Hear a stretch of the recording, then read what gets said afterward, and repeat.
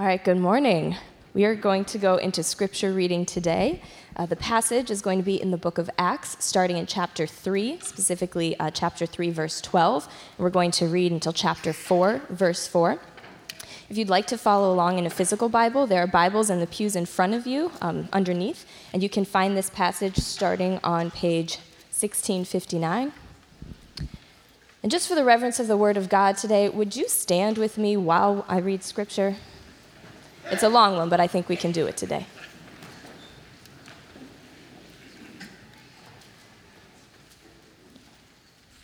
Acts chapter 3, starting at verse 12. When Peter saw this, he said to them, "Fellow Israelites, why does this surprise you?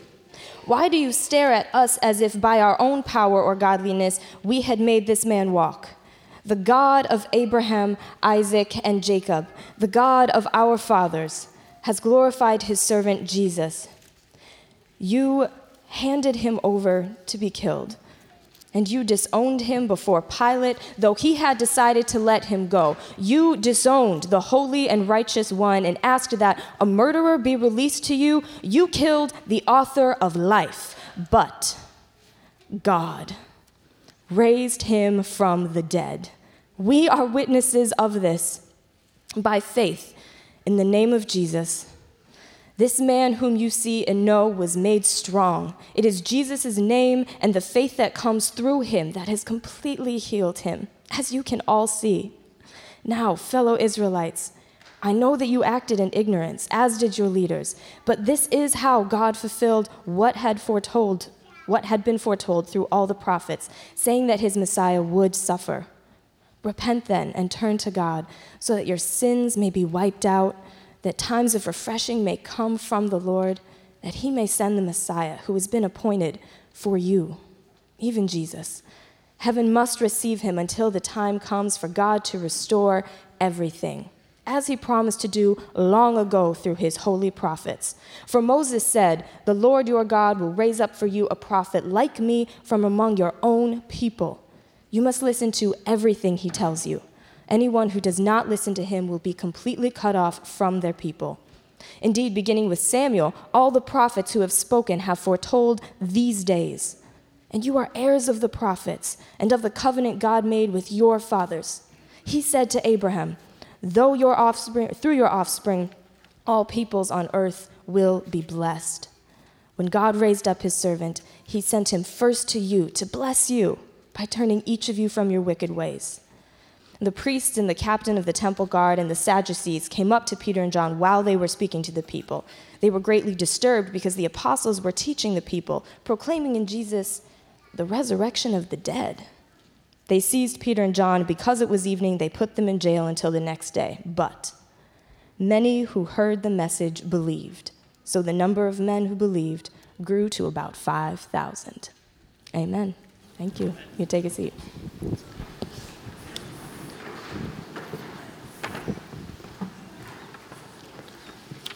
Thanks, Becca.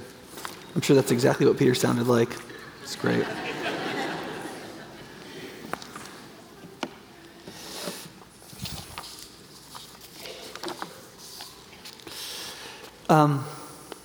Hey, I know some of you are here brought by family. Some of you are here to support people who are going to get baptized in just a little bit. Some of you are regulars. Easter tends to be one of our more mixed crowds, right? And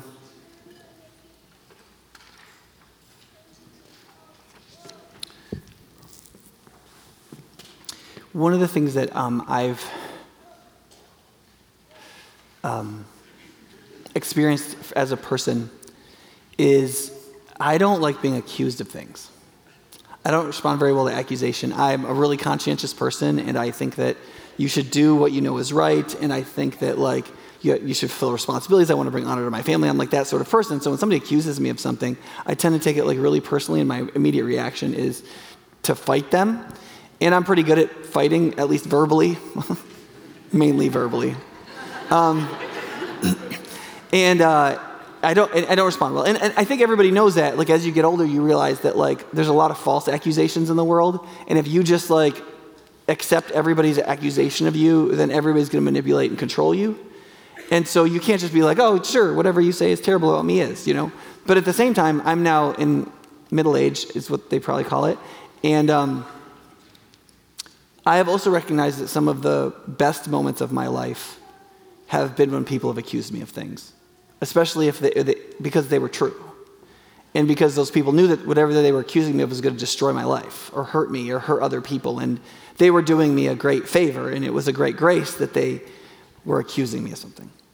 One of the things that New Testament scholars point out about virtually all of the sermons in the book of Acts, declaring the good news about the risen Jesus, is that they all have what's called an accusation section. Some are longer than others.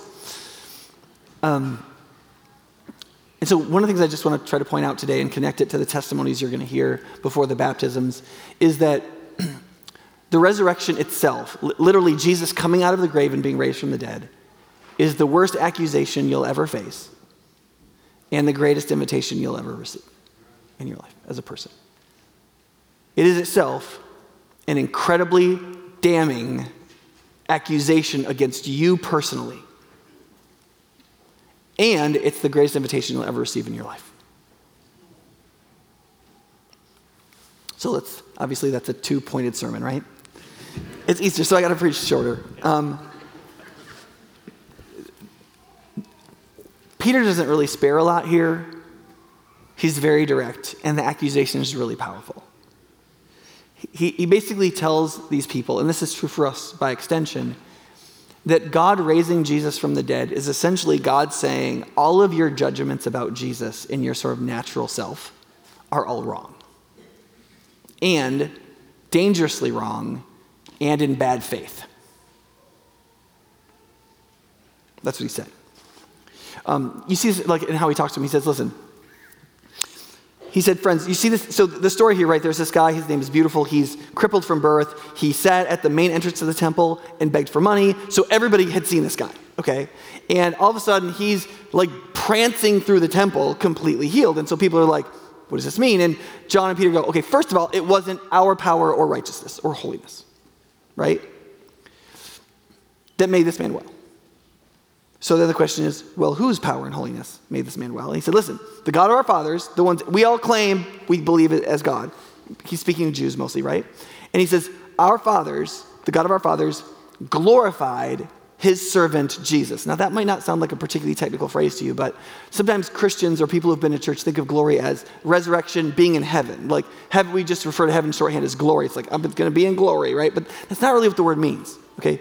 In almost every anthropological context, in historical context, including the Bible, glory is the opposite of shame, right?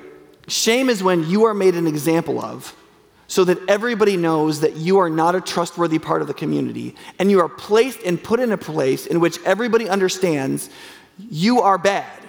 You are the last person anybody should want to be like, and all of your power is taken away.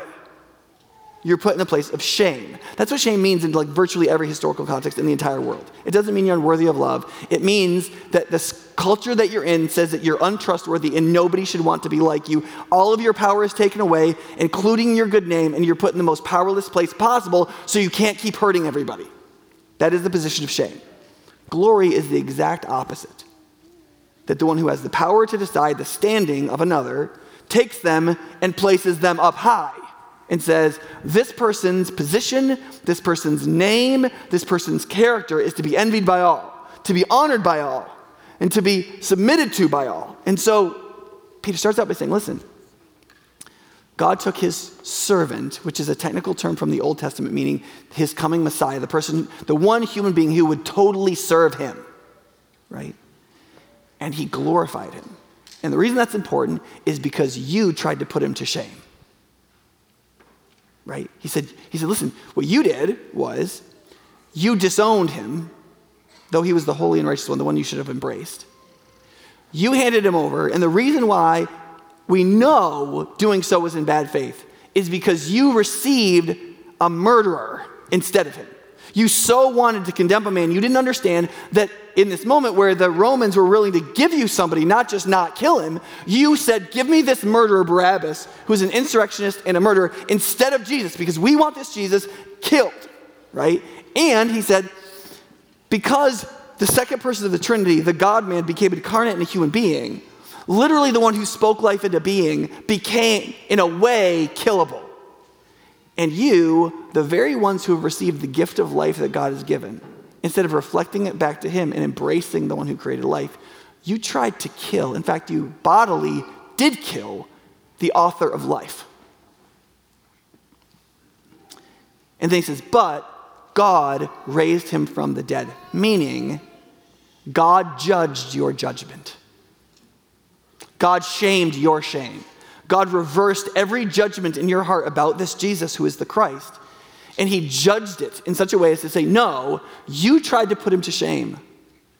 But what he deserves is glory. I'm lifting his name up to the highest possible place. And what that means is that because of your judgment, you deserve the lowest possible place. You deserve to be put to shame. Which is why one of the promises of the gospel in the Old Testament into the New Testament is this promise where the apostle says, those who trust in him will never be put to shame. Right? And Peter says, and listen, and we are witnesses of this. We have seen that living Christ. And here's the problem. Now that you see this man healed here, and we know it's not by our power and righteousness, by our name that did it, whose holiness and righteousness, whose name made this happen? And the answer is, it's Jesus.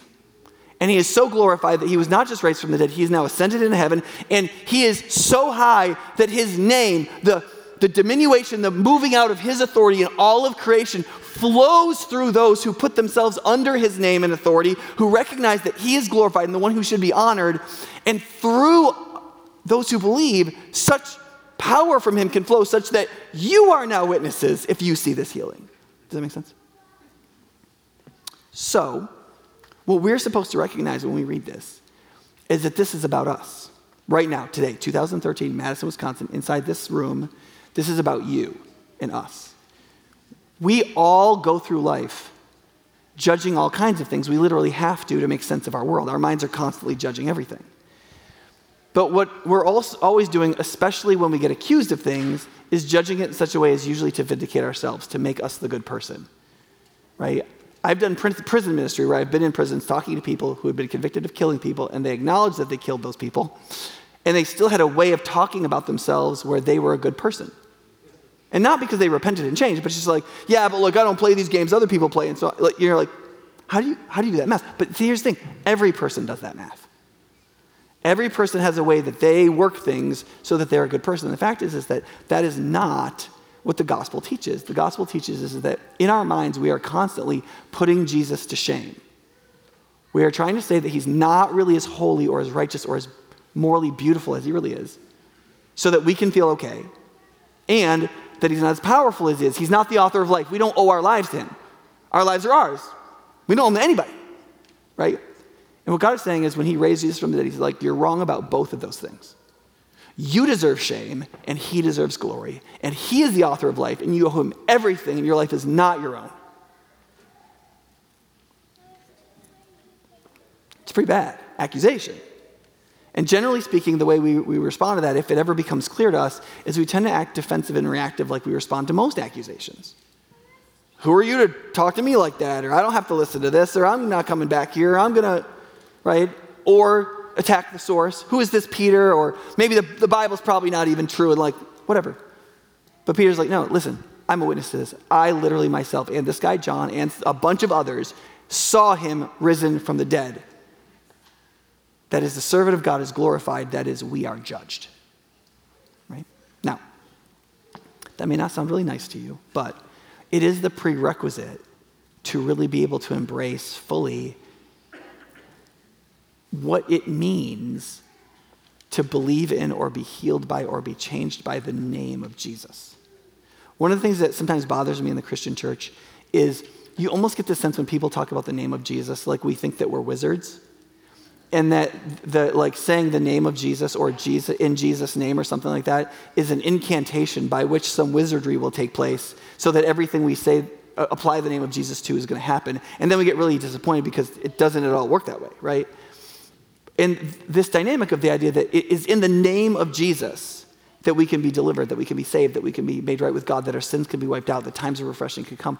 All of that flows through this recognition that Jesus is the glorified one, not the shamed one.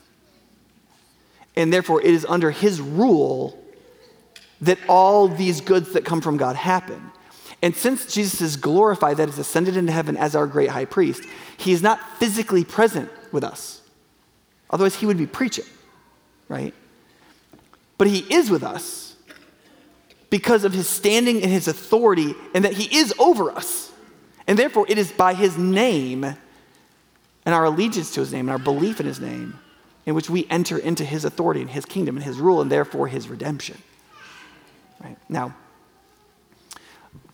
what goes along with this enormous accusation is the best invitation you'll ever receive too. Right? Built within this, Peter first says, okay, listen, I've accused you, but listen, I want you to understand something. This whole thing is about the fact that God has healed someone entirely from something that could be healed no other way. Like I'm talking to you about a healing God did. And then he says, listen, I understand that all of the ways you've accused and tried to shame God in your life, in your own mind, to justify yourself and to not pay attention to him, and to think that your life really belongs to you, not to the one who created life, and to think that you're good enough that you don't need the righteous and holy one to be telling you what to do, and you don't want that. Like all that stuff, he says, listen, I understand that on some level, we as humans are operating in ignorance. When Jesus was on the cross and said, Father, forgive them, they don't know what they're doing, he wasn't lying. They knew what they were doing enough to know what they were doing was blameworthy. They knew that they were killing somebody that didn't deserve to be killed, and they knew that they'd asked for a murderer to be handed to them. They knew in their hearts that what they were doing wasn't right, but they didn't know they were trying to kill the author of life. They didn't know that this was literally God's Messiah. They were blind to it. They were delusional. They were limited. They were weak. They were human beings. And so Peter says, listen, you understand, the God who accuses you is also the God who understands you. The fact that he is going to tell you the truth, and come literally hell or high water, you are going to face that truth, does not mean that he is not imminently and deeply and incredibly understanding of how you feel and your experience in your own moral participation in the murder of his own son. God's capacity to have compassion on people who transgress against him in the wildest possible way is almost limitless. He understands it. He understands it. He knows that there's a way in which for us, in our hearts, there is an ignorance, right? And his invitation is fairly simple, right? All through the book of Acts in particular, the phrase that's used the most is turn to God. Turn to God, right? Every preacher, even in the argument they have in chapter 15 about whether or not Gentiles can become Christians, he says, let's not make it hard for those Gentiles who are turning to God. The entire enterprise lays upon this thing called faith, right? I mean, Peter says it fairly straightforwardly. He says, by faith, in the name of Jesus, this man whom you see and know was made strong. It is in Jesus' name and the faith that comes through him that is given this complete healing. Right? And then he says in verse 19, therefore, repent then and turn to God so that your sins may be wiped out, the times of refreshing may come, and that he may send the Christ who has been appointed for you, even Jesus. Does that make sense? So what he's saying is this. To turn to God is to change your course dramatically. What that means is that, first of all, negatively speaking, you have to forsake a course. There's a course that you're on that you have to agree to leave, okay? The word repentance doesn't mean become holy before you come to Jesus. It doesn't mean that. There is no moral demand that is a prerequisite to come to Jesus. It is by definition the first thing, okay? Now, in repentance, you recognize that the things that you've done that are morally blameworthy are wrong, and you recognize that the new course is going to be in a different direction. So you recognize the future is going to change. But it has to begin by a change of course. I'm not going to go in this direction that is away from God towards trying to shame what he has called glorious And I'm going to turn toward God, and I'm going to receive everything that comes in that path, which starts with your sins being wiped out. This God who accuses you in this way, the purpose of the accusation is just to turn you back to him so that through the death of his own son, he can wipe out your sins. And then he can bring times of refreshing into your life. He can heal you, he can change, he can direct you in different ways. You'll find that your life becomes better in certain ways. Not in every way, because you will be entering into the path of shame that is Jesus' shame, which is noble but suffering, right? But there are a lot of things in your heart and the peace of God and how you understand yourself as a person and whether or not you can be honest with yourself and learning how to really love other people and putting them first and how that changes your whole dynamic of life and what happens in you is incredibly refreshing, healing, right? And then ultimately he says, and then he'll give you the Messiah. Because think about this. If you're sitting there and you're like, I've done all these things that you can accuse me about and how I've really treated Jesus in my heart and soul.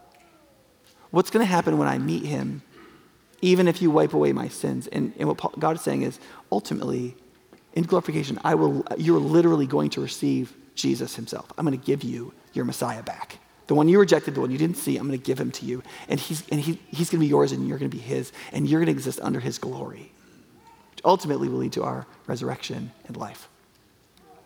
And the last thing he says a few verses later is he says, if this happens, he says, God will bless you by turning you from your wicked ways, is what it says. God will bless you by turning you from your wicked ways. That is, it will really change your life. Really profoundly.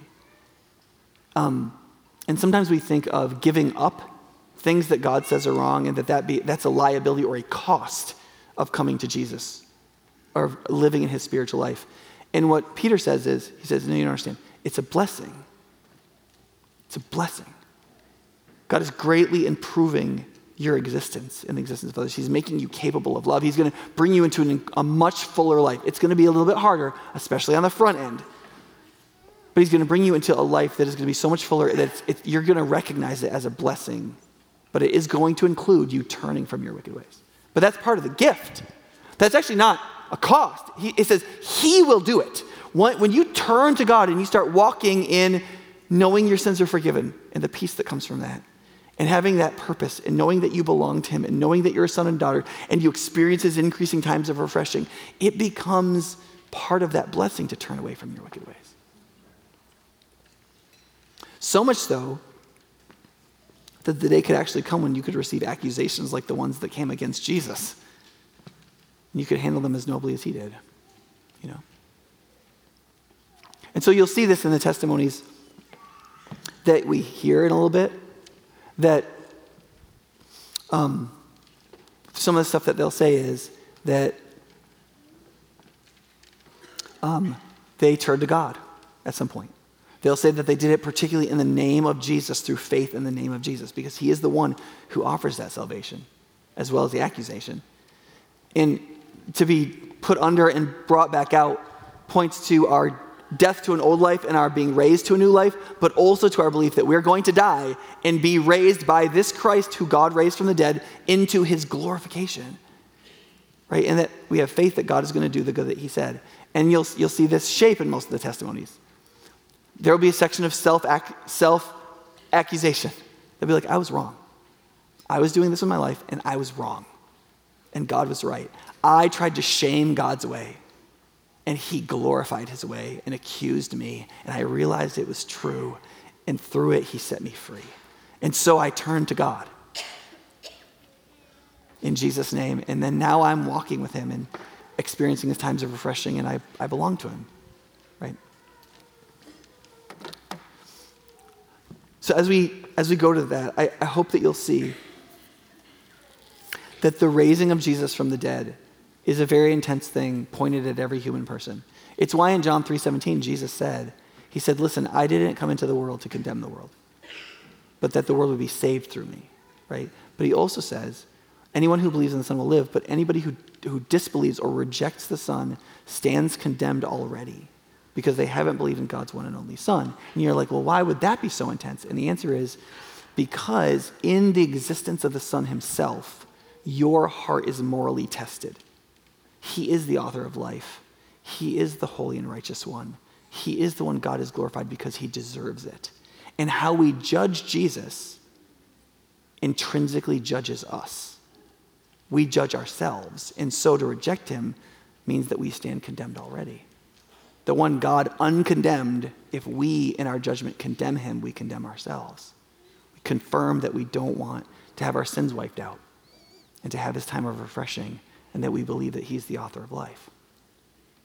And so as you listen to these testimonies, I hope that you'll re-recognize this in yourself. If you don't believe in Jesus yet, you can. It's simply the act of putting your faith in him and telling him in something like prayer that I want to come to you, I want to turn to you, and I want my sins to be wiped out.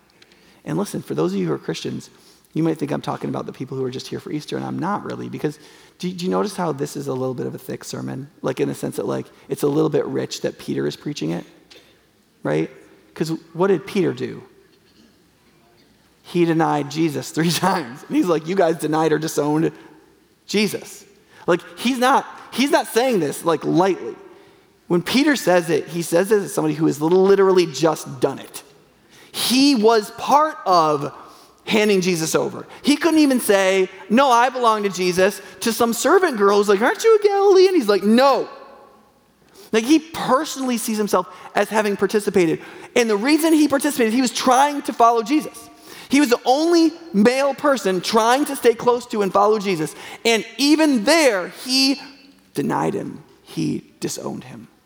And there's 1,000 ways in which, as people who belong to Jesus, we are going to be tested in all kinds of ways, whether or not we're going to disown Jesus or not. There are so many teachings of Jesus that if you believe them and you say you believe them, culturally people are like, well, we're going to put you in the place of shame. And you're going to be like, great, put me in the place of shame, because God has a way of raising from the dead people you put there if they trust in him. And I'm going to.